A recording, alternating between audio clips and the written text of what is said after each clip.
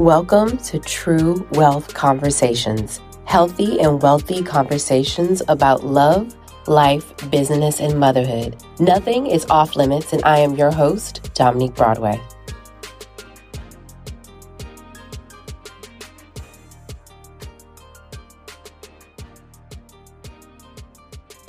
All right, guys, I am super excited about this new podcast. And let me tell you why. Because most of you know me as Dominique Broadway, the award-winning personal finance expert and the founder of my amazing company, Finances Demystified. But believe it or not, because I've really made a name for myself in the money space, sometimes, honestly, I just get tired of talking about money all the time. And I know the name of the podcast is True Wealth, but on this podcast, it's not just about money. It's about all the other ways that we build wealth and create wealth through our families, through our businesses, and through our experiences. And that's what we want to talk about on this podcast. So that's why I'm starting it and why I hope that you continue to join with me.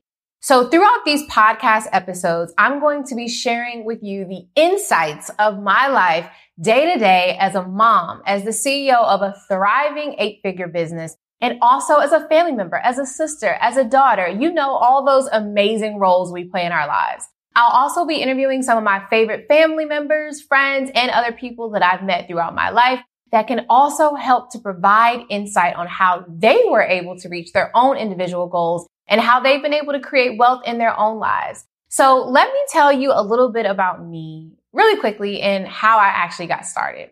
So I've actually always been an entrepreneur. Like literally, I started my first business when I was like 5 or 6 years old, and I started by selling bracelets. And I used to go to camp in the summer, and I'm not sure if you guys remember GIMP, but GIMP was like this long plastic stuff or string that I would go to camp and I would borrow a little extra GIMP from the activity time and craft time. And I would take the GIMP home and make bracelets. And then I would take those bracelets and sell them to family and friends. Now, obviously, I was only 5 or 6 at the time. So people were really just buying them for me because I was this cute little kid, to be honest. But at the end of the day, that was really when my entrepreneurial drive and journey really sparked for me. So from then I started selling out bracelets, and then I went on to selling candy during school, which I'm sure a lot of you guys did as well. And I actually got suspended one time because I sold some gum and the daggone kids kept spitting the gum on the floor and they traced it back to me. And I was the gum supplier. So I ended up getting suspended for that, which was absolutely crazy. And of course, my mom was totally pissed. Then in high school, I was selling candy as well and also helping one of my good friends, Michael Chambers, start and work for one of his companies, which was Kids Interactive Data Systems. So when I was in high school, I was the chief operating officer, which was short for COO, for Kids Interactive Data Systems. And I remember my mom used to tease me when I was the COO of the company, but I was a chief operating officer for Kids Interactive Data Systems. And on the weekends, we would teach kids how to use computers because, believe it or not, I'm probably aging myself a little bit when I say this. But when I was in high school, they weren't really teaching younger kids how to use computers in school. So their parents would send them to our office space that we had, and we would teach them how to use various software programs on the weekend. So that was another big entrepreneurial thing that I did. And then going on into high school, I was always starting little things, having tons of different types of jobs.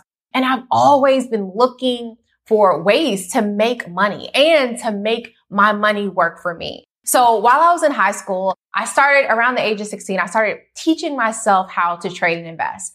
And it's so funny. The other day, my mom actually sent me a snapshot of a book that she had bought me when I was basically around 16. And I told her at the time that I wanted to learn about investing. And she was honest with me. She's like, look, I really don't know much about it. Like, I know about the house buying part, but I don't really know much about the stock market part of it. So she went to Amazon, and this was when it took like 3, 4, 5, 7, 10 days for your delivery to come. And she bought me a book about how to start investing. And I read that book and I started reading Entrepreneur Magazine and reading the Wall Street Journal. And my grandfather bought me Investing for Dummies. And I used Investopedia.com and I started teaching myself how to invest and trade when I was 16. And that passion really grew. I went on to Bowie State University. I got my bachelor's in banking and finance. And then I ended up getting an internship at one of the largest wealth management firms in the world, which is called UBS Financial Services. Then I ended up actually getting my licenses as well and becoming a licensed financial planner and stockbroker for high net worth individuals. And then I went on to get my master's at the University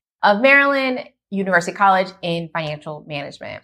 Now, the thing is, when I was interning at UBS, once I first started my full-time job there, I did something that most people in my high school was like, how did you do that? Right? So I bought my first house at 22 before I had graduated college. And my friends were like, hold up.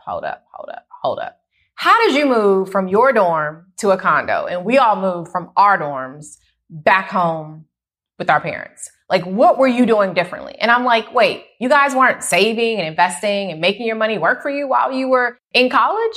And they were all like, no, Dominique, we have no clue what any of that stuff means. So I realized that there was this huge gap, right? A huge gap in information. If you had money, like the clients that I was starting to work with at these firms, it was super, super easy to get access to financial information and education. But if you didn't have any money, or if you didn't have enough money, which at these firms, you had to have at least $1 million for these financial professionals to even look your way.